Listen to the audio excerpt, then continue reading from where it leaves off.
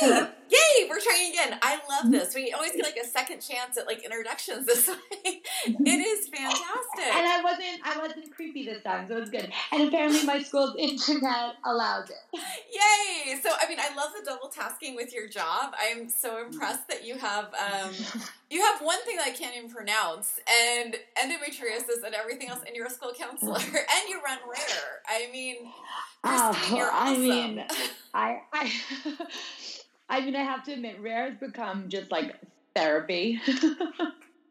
I really think that all of us who start businesses around chronic illness, it's like, this is not like the Silicon Valley killing it. This is like, I am so bored and lonely. Can I please like make something good out of this? Like anything to connect with other humans? Exactly. When people, sorry, my contact, I just hit. But no when people worries. are like, oh, you're such a boss. I'm like, no. Like, if you seriously saw it, there's no boss babe in this.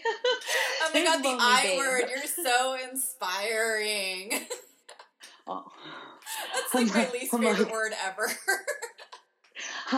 I hate that. I'm like, I'm just trying to get on a yacht right now because, like you said, something good has to happen. Yeah, I need some sort, and it's like that weird, like, I don't even know where you are right now, but like, there's always this narrative around getting sick and having everything taken away where it's like, there has to be a reason, and then it has to be something you build from that. And I want to get as far away from that idea as possible because there's no shade and nothing wrong with like having a nervous breakdown over like whatever's going on in your life. This is my way of coping, and I don't like to think of it as like a origin story kind of thing, but it's like this is my coping skills and my coping mechanism. Because there's only so much on Netflix. Like I can't. There's only so many times you can like literally rewatch all of the episodes. Except Mrs. Maisel. I will argue that there is no end to the amount of times you can rewatch Mrs. Maisel. I have not watched that. My wife actually, she like loves like Top Chef, Top Model, Project Runway. So I swear to you, they are like on loop in our house. It is not okay. Your wife and my daughter need to hang because I have seen Project Runways, and I am like you can see, like this is my uniform. Is the sweatshirt? I even put on makeup and brushed my hair for you. Only otherwise, this would have been a top knot and. Yes. Oh, I mean, like, my hair's permanently, I think, up here. It's so cute. Yeah, my daughter is super into those shows, and then we are Drag Race fans. We watch Drag Race. Oh, my gosh. we could have an entire hour-long talk on Drag Race. Hey, we could totally do that. Kuros, my other co-host, he even got me Bianca Del Rio's signature, so it was we have it, too. That's my favorite. That's my wife's favorite queen, and so... we've like gotten to see her several times. We saw her in New Orleans. Oh, you're killing me. We met her twice. So I mean, we are huge Drag Race fans. Vanjie is our new favorite. Like we're going to meet her. Like who does this? But Nina West. She was really inspiring, and I think she went too early, but... I have not seen this season yet. I feel really bad about that, because I know, like, my fellow zebra was on there, so I'm like, oh, I need to... Yeah. That was also, like, that was really inspiring, too, to see. And I don't know if it's, like, the car thing, where it's, like, now that I'm sick, I feel like I, like, see so much of these people who are, like, have rare diseases or something,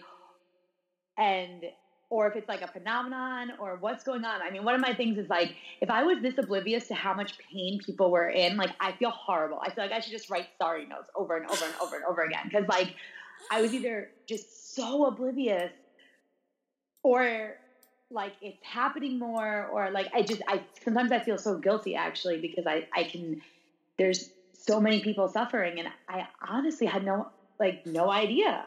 Like there's a whole spoonie community and zebras, and like this exhaustion is something you can't even put into words. Like, and people older than me, younger than me, it's been eye-opening. You're touching on something that's so important. I hate going away from Drag Race because, believe me, I was hot all day about Drag Race. But you brought up something that's so important. It's something that I've talked a lot about, which is that there's sick world, and it's kind of like an Alice in Wonderland experience, that you're kind of walking along in healthy world, And there's this other parallel universe, like, I'm going to show what a geek I am. Neil Gaiman's Neverwhere, where, like, you suddenly, like, drop into London Below, and it's like, oh my god, this has existed alongside, right in the peripheral vision forever. Yeah, I didn't see it. like, and that is a great way to explain it, because that's exactly how I feel. I feel like I'm walking around my normal life, except for I'm not, like, nothing is normal anymore. Like, oh my but god. everything feels like, if you were to look at it, it feels the same. And I feel like I'm just watching this movie and I can see it all happening. But it's just like I'm just the shell of I don't know. But yes, that was the best way to describe it. And it's like I feel ghosting so bad your own life. I mean, it's like being a ghost in your own life. Like you said, like you're walking along, you're living your own life, but it's someone else in the shell, and the shell is not working. And it's like nothing I liked. And I'm trying to like my job that I was once so in love with. Like, I'm trying to be this person. Like, it's like I'm faking it, but I'm not even faking ill or this. I'm literally just trying to fake. Well, I guess I'm trying to fake well enough to be who I used to be, but nothing about this girl that I used to be. Like, I know her. I love when people tell stories about her. She seems phenomenal. It's not me. It's kind of like so RuPaul freak out. I read his first book, and he's saying that we are like, he goes Joseph Campbell all the time, but he was saying like we are celestial beings in drag, that our human bodies are the drag, and there's like a parallel there to like, now this sick person is in a body that everyone recognizes, and if it's an invisible illness, nothing else looks different, but the person inside has changed dramatically. And I don't even know when it happened. Like, I can't even say, like, New Testament, Old Testament, like, big things happened. Like, right? But here I am just feeling like, I mean, this year I feel like I've noticed it so much. I think I wrote about this in my first blog post, was like, sometimes I wish I would have stayed in the catatonic state of just not knowing how bad it was. Because, like, now it's like I'm well enough to realize how much I lost, well enough to realize how much I can't do, but not well enough to do or even be this new person, because it's just like I'm not healthy enough yet. But I'm not missing, 336 hours of work a week. So, it's been the most, I don't even know, experience. And like I said, and there is some good from it, but really it's just my way of trying to find my way back to life, like back to the living. I mean, we grab on to like what we can remember looked like, so then we can start like kind of grasping at little parts of it again. Because you came to this later. I mean, you came to this at what, 28 when you started to get sick? So you'd already educated yourself for a certain career. You'd already started a certain career. And like, that blows my mind. I've been sick since I was 8. So I really planned my life around like, okay, so I need to plan for, I go to school to be an English teacher. That didn't work out. I was able to plan things around my illness, knowing that it was going to get worse. Not knowing what it was, just knowing it kept getting worse. Yeah. So, like, for you, you had my dream job, by the way. Like, school counselor was, like, my thing. Like, I just wanted to be so badly. So, tell me about, like, how this all worked out. You went to school, everything seemed okay? So, I mean, I can't tell you that I never even got strep throat, really. Like, I wanted to be sick when I was younger because I wanted to stay home. I never really had, I never had a fever. Like, my mom was, like, I was always, like, kind of abnormally healthy, never broke a bone. Like, nothing of that nature. And so went about my life, went to college, was pre-med, went against my parents' wishes, became a social worker, then, went to grad school and, I'm sorry, but how did I want to help people go against your parents' wishes? That's tripping me up a little bit. My parents wanted me to be a doctor so bad. And, like, I just had a thing for science. And, like, that's the other thing, too, is, like, I had a memory, like, a very scary memory. Like, it was just so good. Like, I could be, like, I scored 100 on my high clinic. So you have to have one license to practice social work, and you have to have another license to have, like, a private practice and stuff. And so, like, when I was getting my higher license, I got 100 on it because I could literally, as long as I wrote things out, it's like I could remember. I could remember where I Like I could visualize every word and writing it and stuff. It was just the weirdest things. That is long gone, by the way. I can't remember what I'm wearing, and I'm wearing it, and I'm looking at it. So you haven't quite hit that until you're walking around trying to find your glasses that you're wearing. Most of the time, I can't even tell if like I'm like, are my contacts in? Like, because everything's really blurry. Yeah, it's like I was dating men. I mean, like, because something's changed. Yeah, like I said, I mean, I never thought, like, it's never like even like I would be like, oh, I had these feelings. No, I really enjoyed my men life and my friends. I had great friends and friends since high school, friends since elementary school. So the fact that they're like this is even a thing, I guess, that they're didn't say bye, like people, it's so funny because people just do, they think you're lying, or they think they get tired of it. I mean, my friends have been my friends since third grade, like those have been my core people. But anyway, so finished grad school, like said, one license, the other license, worked for Child and Family Services, moved down to DC with my ex, actually. He was going to law school. I worked at Child and Family Services. Everything fine. Went to a law firm, worked at a law firm for a little bit, and then ended up in schools. I've completely found my niche with social work. I liked the other disciplines of social work, but there was just something about the fast pace of high school kids. It was like, I called it Forever High School. It was wonderful. Like, I loved it. Did that for 2.5 years. Then I became the director of 3 different schools. Great. Everything is still, like I said, this is I'm progressed. Life is going the way, the trajectory. My ex and I broke up. My best friend down here, who's now my wife, we always had a very special connection. I can't tell you. I really did. I know people say it's biological. It's not. It wasn't biological for me. It was literally just an active choice. And I don't know if it was some divine intervention, because I don't know if anybody else could have gone through the last 2 years with me. So we fell in love, and so this was in 2016. And then my job wanted me to do some things that I just wasn't really okay with.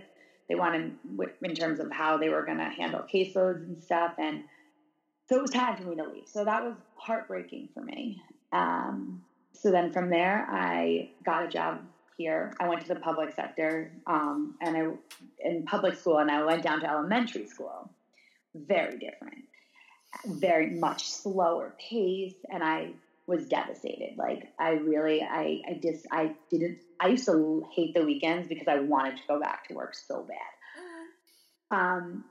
So this is now summer of 2016. I'm also running marathons. I start to feel like my knee randomly, when I'm running, when I'm on the couch, starts to really kill me, just randomly. And I thought it was from the running. I mean, I'm putting in miles every day, training for a marathon. So that's the first symptom I can really recall being a symptom. And so I'm 28, 2016, and I got some knee pain, and I'm not loving my job, but I still have honestly, I got a very substantial, raise. I make a very good, you know what I mean? Everything in your vision of life, right?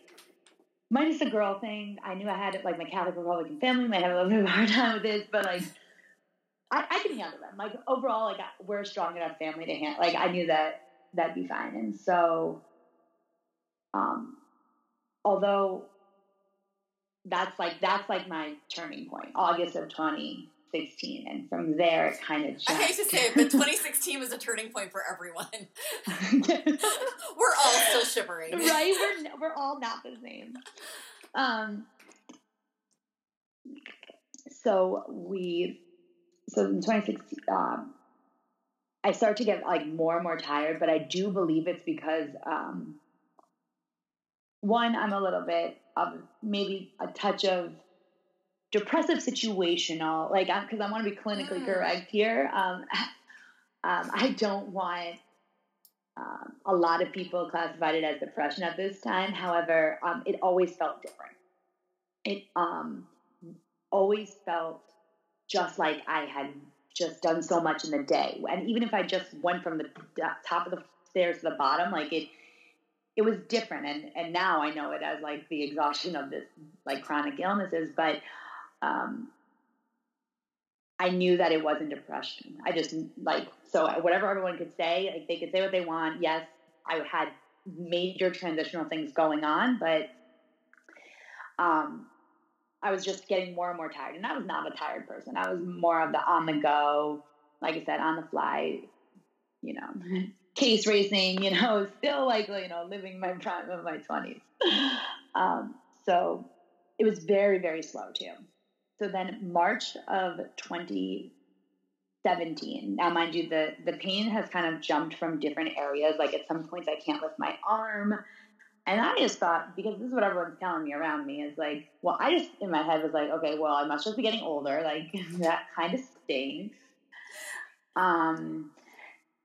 But I didn't really say much, because who knows what to say, like, about what symptoms are mattered. So, you know, everyone was telling me I'm sleeping more, and I'm this, and I'm that, and my mom's telling me I'm depressed because, you know, I'm with a girl, and... Oh, that seems like, yeah, that sure is part of the diagnostics. right? Like, and, you know, Carrie, my wife, is just like, you know, thinking that it's the job, and then just being like, oh, you don't want to play anymore. I'm like, play? What the heck? Like, everyone's going crazy around me. Like, so, you know, I had a lot of anger actually from the two of them. I'm very close with my mother and obviously Carrie, and I had to really work through the fact that I felt like they should have known. Like, they should have known something was like seriously off with me. Because I mean, even I think at times now it's hard for me to accept that I am sick, because for so long it was just put off as like something I had done to myself. Like, you know, as in, you know, like it was situational, or it was because I was like, whatever. Anyway, in March, I was staying at my parents, and I got up off the couch. My knees were really hurting again, and my knee completely bows, and I fell to the ground. My mom, though, now takes me, and my mom's like, it is not normal that you fall. And I was like, oh, my knee just does that. Like, and she's like, knees just don't do that at 28. And she's like, you need to go to your primary care, demand a Lyme test. We have a house in Jersey, and so there's like a lot of ticks there. And so my mom was just like, maybe you got bit when we were all painting the fence. They had just moved in, blah, blah, blah. And she's like, you need to go as soon as you get home. Like, it is not normal. You just don't fall off. And then, like, you know, for her, she's like, maybe that's why you're so tired. And so, like, this is the first time that anyone's really bringing up the idea of being sick to me. Mind you, I don't even think my understanding of lupus, mind you, was, there was a Top Model episode where Mercedes has lupus, and mind you, I was like, you're on Top Model, you should, who cares what you have? Like, just not understanding like what that even means to be exhausted like that, to have, you know, those ailments. But that, mind you, that's my entire extent. So I don't even know this is serious. Don't even have a clue that this is anything that could be serious at all. So she thought you had Lyme's disease from the tick? Yeah, she thought that I maybe got bitten by a tick.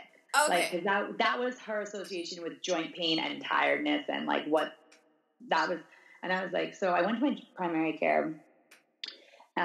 You know, I told them about the joint pain, and I told them about this. I was like, I'm exhausted. I was like, I don't care about the joint pain. I'll get over that. I was like, but something's going on, like, where I'm so tired all the time.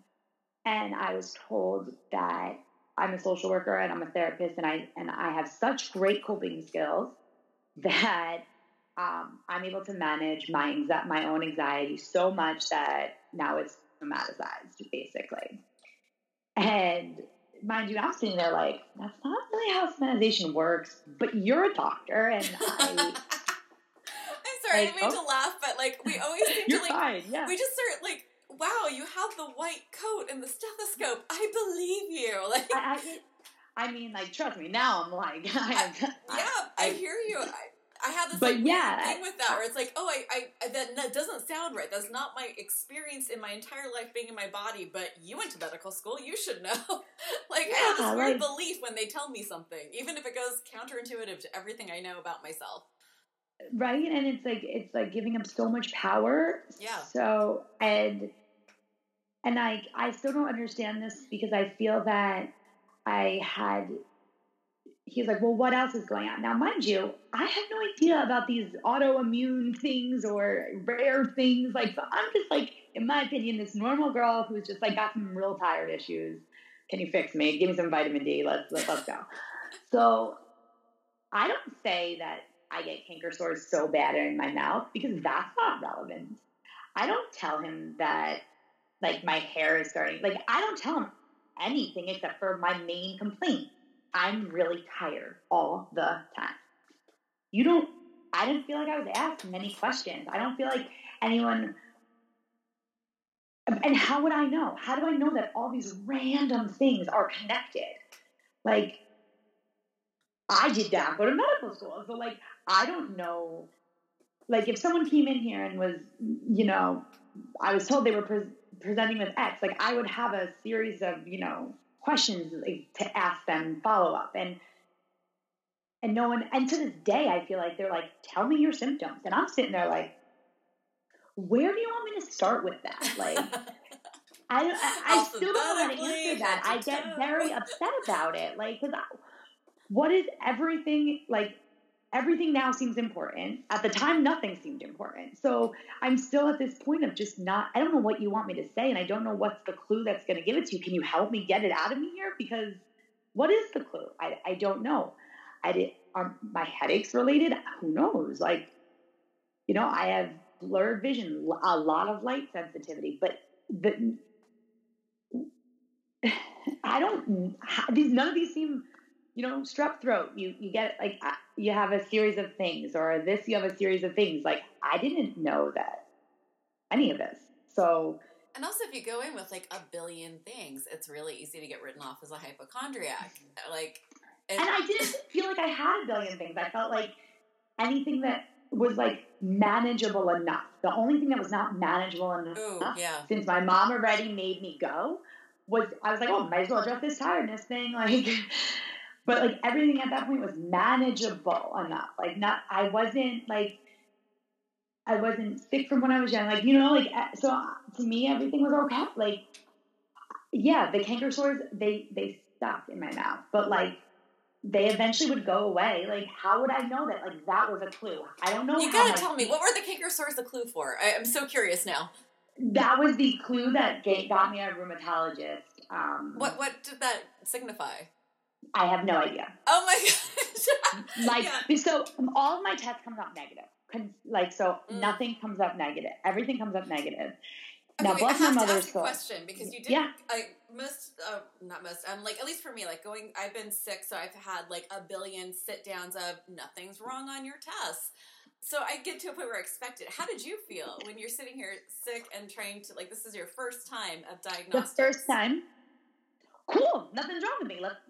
Wow. Can you just tell me how I'm going to fix this tiredness thing? Because, like, I'm telling you, you gave me that and medication for anxiety, and like, my joint pain's the same, and my anxiety is the same. Not my anxiety, my tiredness is the same. So can we just readdress that tiredness thing I came in here about? Like, I just thought it was kind of good news. Like, nothing's wrong with me. Like, I've obviously come to feel much differently. Bless my mother's soul, though. She was the one that was like, no, it's like, go back. And my mother-in-law is a doctor. And so she was like, you know what, I want, when you have a swollen joint, I want you to take a picture of it, and I want you to bring it to your doctor. Yeah, that's like, one of the best tips ever, by the way. Anyone who's listening to this, any of your symptoms that show up visually, take a picture with your camera phone, create in your photo albums, create a little photo album of it, so when you go to the ER or to a doctor's appointment, you can just click there. I mean, like, that's how I got my mast cell diagnosed, was no one believed me until I showed them a picture of my entire face looking like something, like some sort of Klingon. Like I was total Star Trek.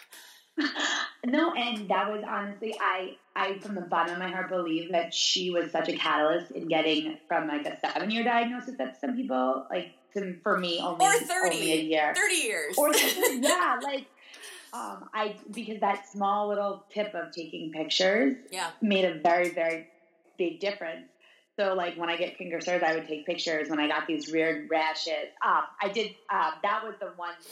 I got a weird rash shortly after the falling thing, and that's what had my mom pushing me kind of to go to like back to the doctor. And so we did another round of the test, and like I said, and like it wasn't until I randomly had a canker sore, and he was like, well, what others, and I'm like, what other symptoms? Like, I don't have, like, I just told you, like, I'm really tired, like, my joints, I got a little rash thing, like,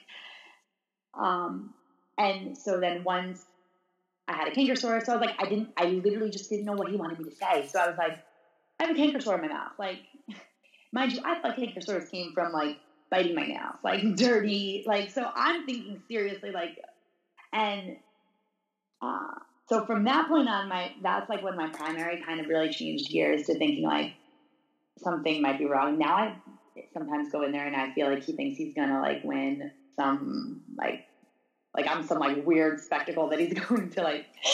He like treats me like so good, but it's like also he's like, I read this study once that I'm just like, oh my god, dude, like. So yeah, like that.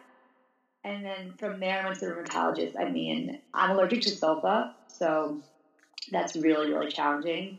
Because when they don't know what's wrong with you, a lot of times they just give you Prequinel, and Prequinel has sulfa in it. And so, mind you, she did give me Prequinel, this first rheumatologist, because she, mind you, after telling me nothing was really wrong with me, nothing's wrong with you, but I'll give you Prequinel. That's another concept I kind of didn't understand for a very long time. You were all telling me nothing is wrong, that you're making me feel like I'm crazy as I continue to get like much sicker.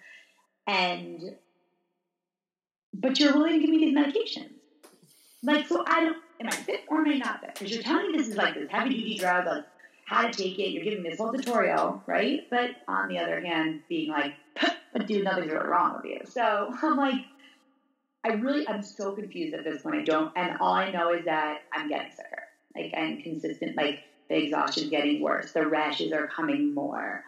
My joints are swelling. I would go from being, I think, 130 pounds to 166. Like, I'm retaining water. Like, and so, yeah, like, then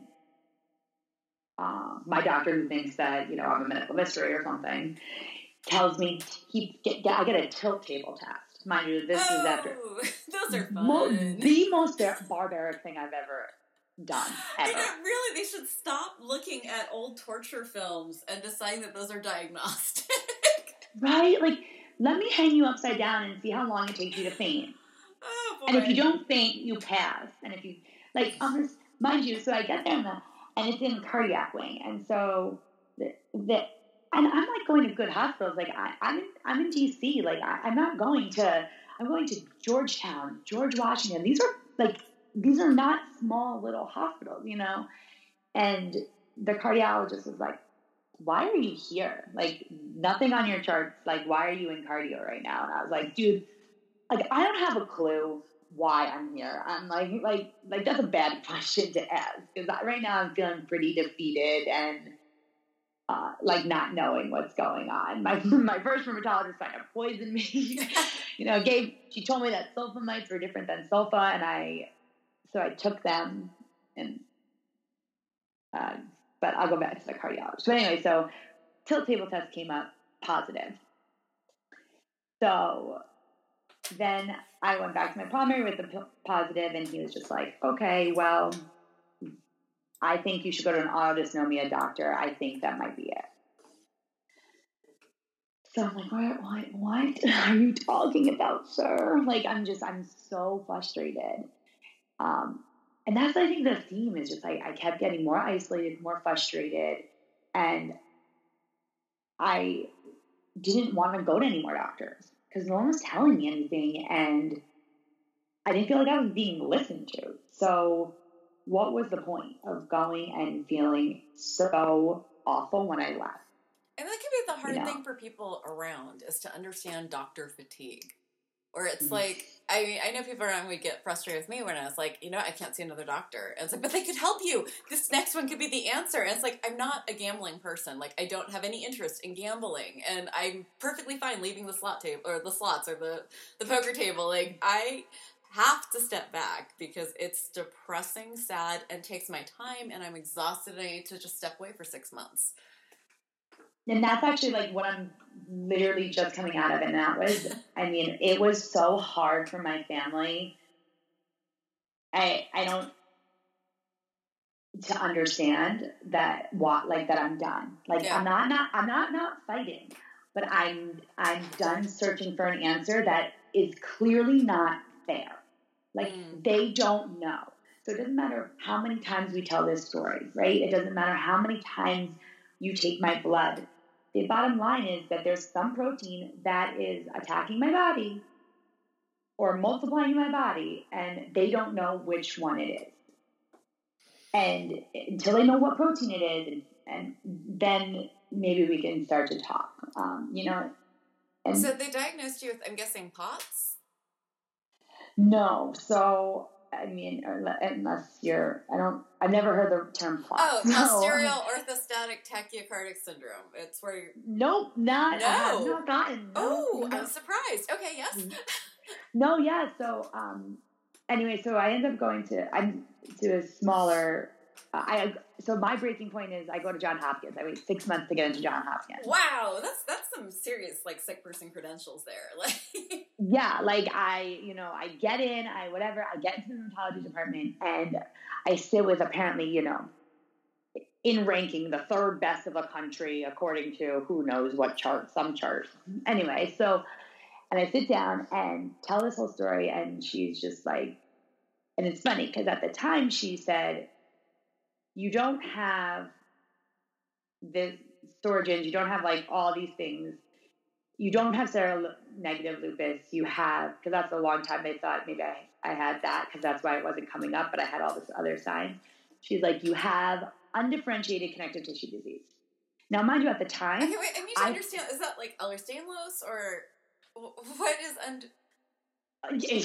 well, and at the time, it was considered an unnamed disease. And at the time, it felt for me that she was stripping me of any bit of label or group or anything. Like, it very much so felt like she shattered my entire world. So I'm crying, and she's telling me I need therapy. So now I'm just thinking you're calling me crazy. And so I'm shut off. I can't even look at you, because I don't hear you. She wanted me to go to an allergist that I had to wait 6 months for to try to get it so that I would not be allergic to sulfa, so I could take Prequinel because it was an umbrella medicine.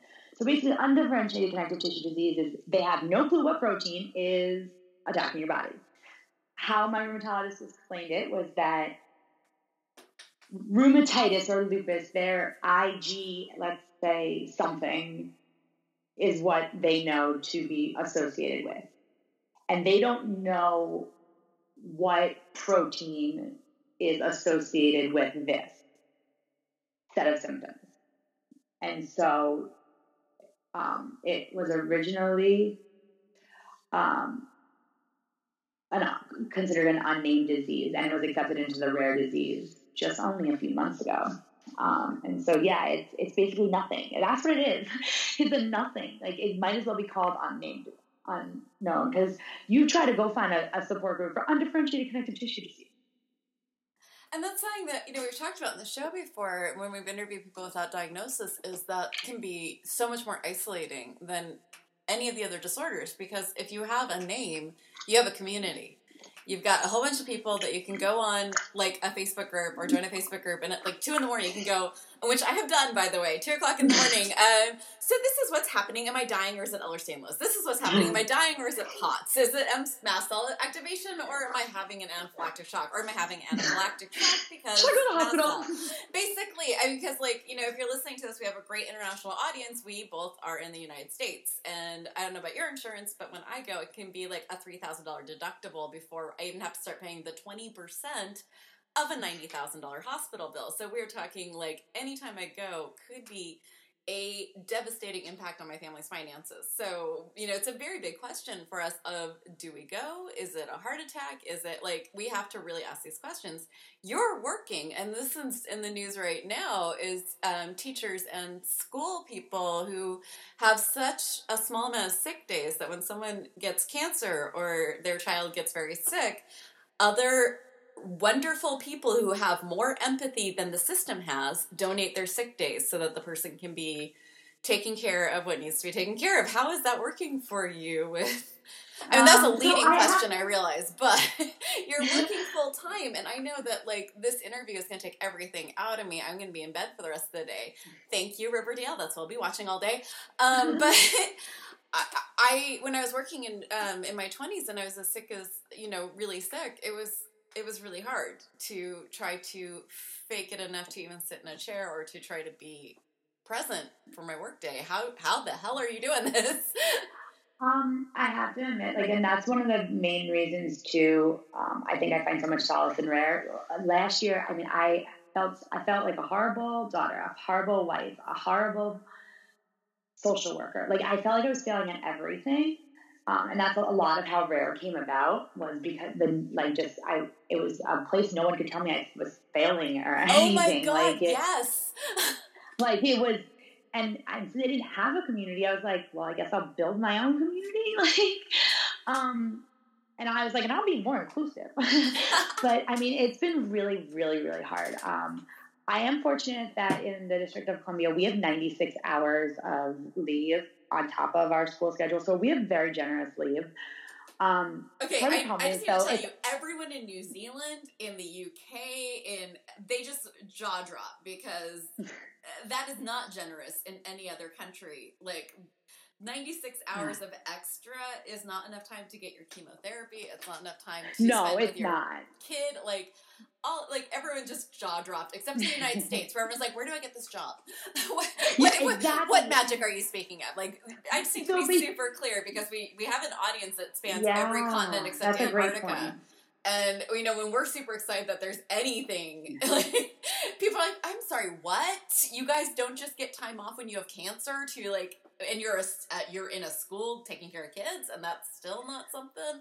Yeah, that's still not something here. No, it's not. And you know, unfortunately, there's also an unwritten rule. Like, I feel that I have all this time, but it's also, but you don't take it. You're not, like, that's not something you're not supposed to take it. Like, you know what I mean? Like, it's somehow reflective of, like, what an employee I am by how much leave I take. And that's very much the culture of where I work. Work has been awful. I have not had the support of my administration. I mean, for the first year, I would go into my review, like my evaluation, with a stack of medical, because, like, I was being called unreliable. I had no understanding, and I didn't look sick, and it wasn't something I talked about, because how do you go up to someone and say, I don't know what I have, but I have something, and it's doing all this different stuff to me, and it's affecting the way, like, I'm sorry that I can't always be on time to pick up this kid. I'm not, like, give me a heads up. I really genuinely forgot what you said, because I used to never have to write anything down. So that was a huge adjustment for me to have to, like, if I wrote a to-do list, it was because I like to cross things off, or I was bored. Like, it was not because of a necessity. I never forgot anything. And so people telling me things in the hallway, like, I can't tell you, my name has been smashed against the mud. It mattered a lot more last year. This year, I'm just like, okay, like, say what you're going to say, do what you're going to do, because, like, until you've walked in my shoes, until you know what it is, I work 4 miles. I live 4 miles. It takes me 40 minutes because of its city traffic. And that right there alone I could sleep for half the day based on that commute. That's and one so of the things really that they talk about spoony culture is, and it's really important for other people to understand, is just brushing your teeth. That's a spoon. Taking a shower. Yeah. That can be like 4 spoons. Like, you don't understand fatigue until you need a nap after a shower. And then commuting, like sitting in a bus or waiting for a bus and then getting to, like, all of these things that, you know, when you're in a healthy world, you just don't even think about. That do it. Yeah, it's just, the idea behind all this is that everyone has a different starting point. Caretakers, caregivers, they have a different starting point than people who just wake up and do the basics. Like, if you're taking care of someone, that's a different start point when you get to work at, you know, whatever time. When you're sick, it's a different... You've already run a marathon before you got to work. Like, these are important things for people to understand. And there's an issue in the United States right now of needing to understand to have compassion, and that needs to end. Mm-hmm. Like, you don't need to understand to be compassionate of someone. Well, and, like, that's a huge part of what, like, my messaging with Rare is just... Are you okay? Oh, I popped my foot out. It's okay. Keep going. Okay. I'm just trying to put my foot back in. I'm just very subtly trying to relocate my entire foot. All good. See, like, normal people don't have to worry about relocating their foot in the middle of a podcast interview, you know? Right? So, I mean, I already relocated a shoulder. And you know what? And the pain that's associated with that. And, like, that I start when I say that I can't stand for more than 20 minutes, like, and it's not respected at work, and I'm put on multiple duties a day where I'm trying to explain to you that when you put me in the room with 300 kids at recess, like, you're killing me for my after. Like, Lord of the Flies is what you all just started. Like. Well, and also, I feel like it's like, rather than utilize me to the best that they can, it's more just refusal to accept that this is like what I can give. I am on intermittent FMLA, which to me means nothing unless the government's going to come and sit and, you know, check my boss every time that he is insensitive, or he doesn't fire me, but okay, like, I'm punished in every other sense of the term. And that's what people don't realize either, is that, like, there's no real protection with FMLA. Like, no, and people think, like, the ADA is, like, this incredible thing that it's important. It was a first step, but there's no teeth to it. Like, I called up to try to, like, file a complaint because the building I had to go to once a week had the handicap spot in front of the stairs. There was no ramp. There was just stairs. Like, that was their, like, it was insane. Yeah. And when I called, they're like, really, I could just write something on letterhead, but unless you're willing to sue and spend money on a lawyer, there's nothing you can really do. Like, we can try to shame them, upset them, but there's really, you have to hire a lawyer. I'm like, great, because I'm already paying for my own physical therapy since the government refused, or my insurance is, like, not willing to pay for it anymore. Not paying for a lawyer.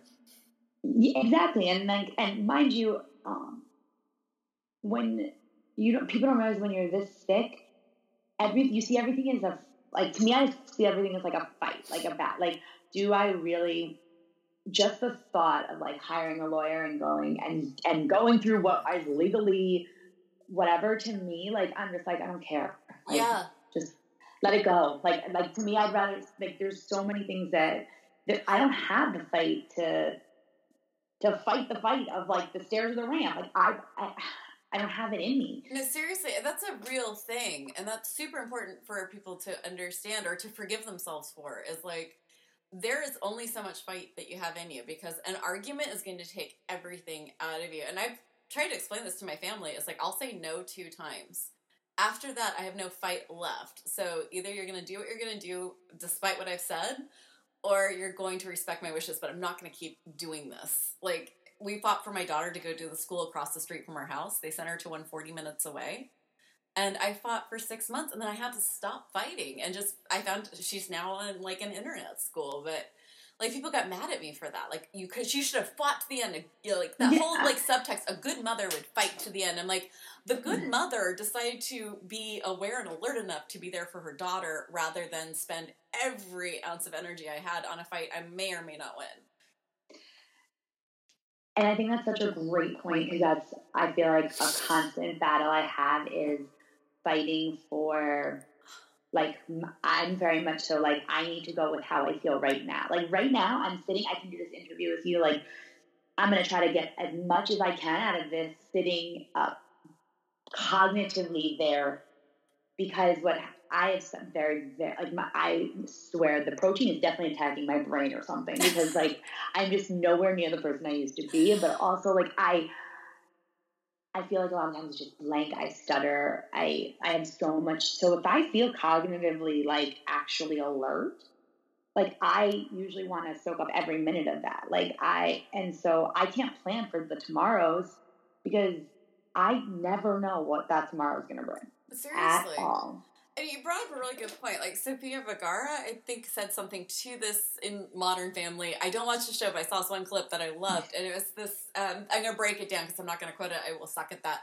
But it was the idea of, like, she was like, can you imagine how smart I sound in Spanish? Because I am translating everything in my head before it comes out of my mouth in English. So can you imagine if, you know, like, you're making fun of me for being slower or for messing my words up, but that doesn't say anything about how smart I am. And I feel like, you know, like, as I'm doing the word salad right now, like, I used to be very smart. I used to be incredibly smart, and I lost that person because the inside, it makes sense. It's that word salad, like, organizing into words that seems to get lost along the way. And, you know, I'm not smart enough to speak 2 languages as well, but, like, just, I feel like it's almost a second language to go from my thoughts to the words that are, not coming out properly. I hope that made sense to someone, because it made sense to me, because it's exactly kind of what I feel like every single thing is, and that's just, again, a very isolating thing. God,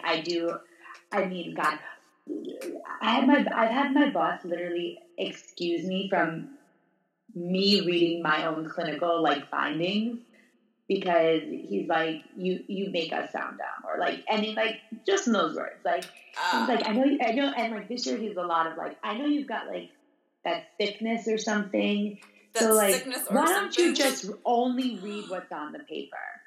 Like, why don't you put things on the paper? Like, so I just don't talk now. So, like, just yet again, just, like, an isolating factor. I mean, I'm being very stubborn. I also know that. I know that I'm staying at work because it feels like if I give this up too, like, work used to be such a huge part of who I am, who I was. And,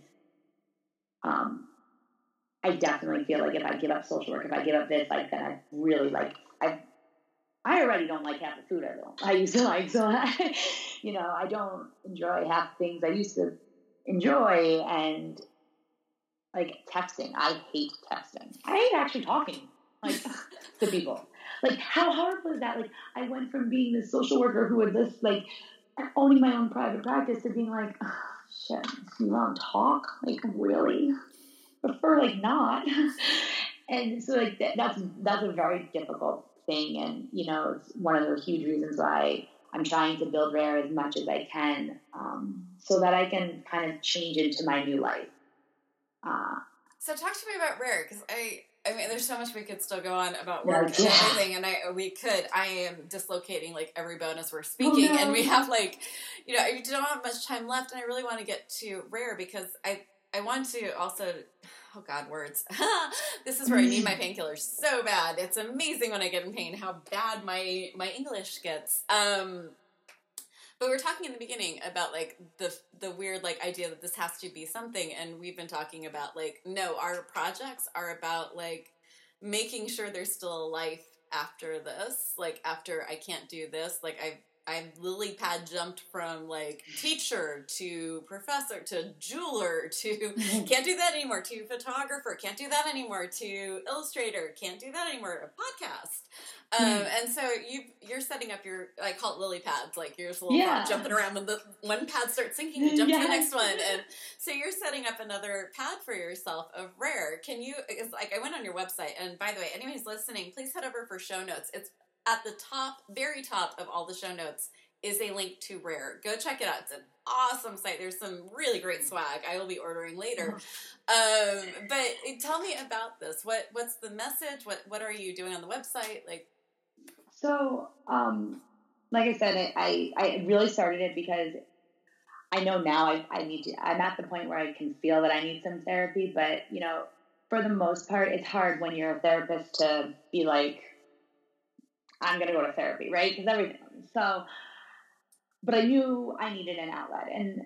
And so I just started crafting. It was something I could do in my house by myself. I was never a crafter, but I bought everything off Etsy because I love small details. So I kind of just like, started learning all these different things and, got, good at it and kept expanding it. And so going to a doctor's appointment, my wife and I were fighting, and I was 160. I had nothing to wear. And so I, of course, upset that, no one can see what I'm feeling, or no one can how hard all these things are. And you just want me to go to the doctor and be okay with this. And so I ran upstairs and I made myself a sweatshirt and it said, "This is rare." Like I thought, period. Like I just thought that for whatever reason, that's how my anger came out that day. And I looked at it and I was like, oh my God, this is rare. This is exactly what, and, from that point on, I just started thinking about how I wanted to build this community for myself. If no one was going to have like a space for me, then I wanted to build one. And so that's what I started to do. And all of the pieces are really set, they're all kind of a little, they're set to start a conversation. They're to open the door. The whole idea that everyone's fighting a battle that we know nothing about. The listeners don't know, your joints are literally falling out. My feet are on fire. And you know what?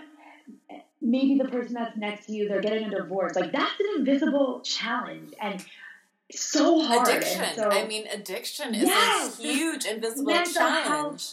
Eating disorders, sexual assault victims, PTSD.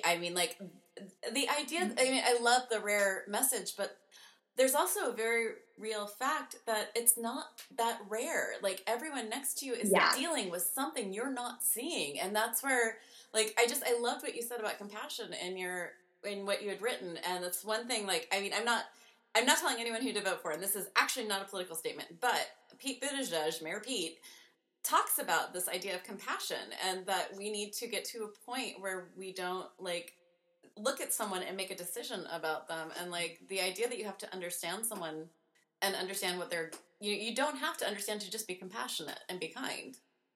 Yeah. And you don't have to walk in my shoe to know that my shoes are difficult. And that's why from Rare, I branched and I started kind of the Greater Than campaign, which is just the idea that you are greater than blank.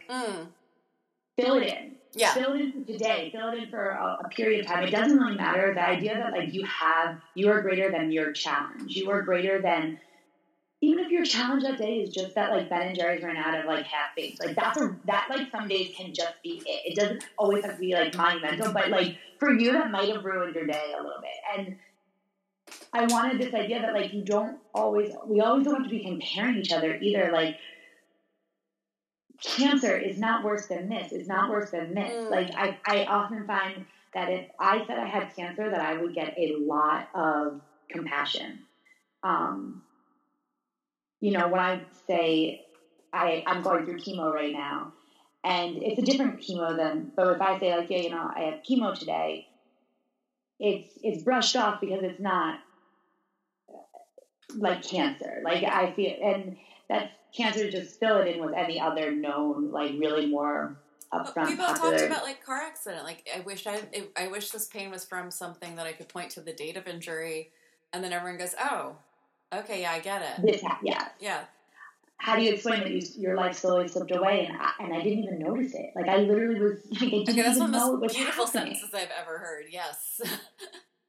And so my whole messaging with Rare is about like I said, the greater than. My hope is that eventually it will continue to grow, and every month I'll be able to give to a specific So in June I'm going to give to a youth shelter that does LGBT. So I'm going to Greater Than Hate is my June campaign.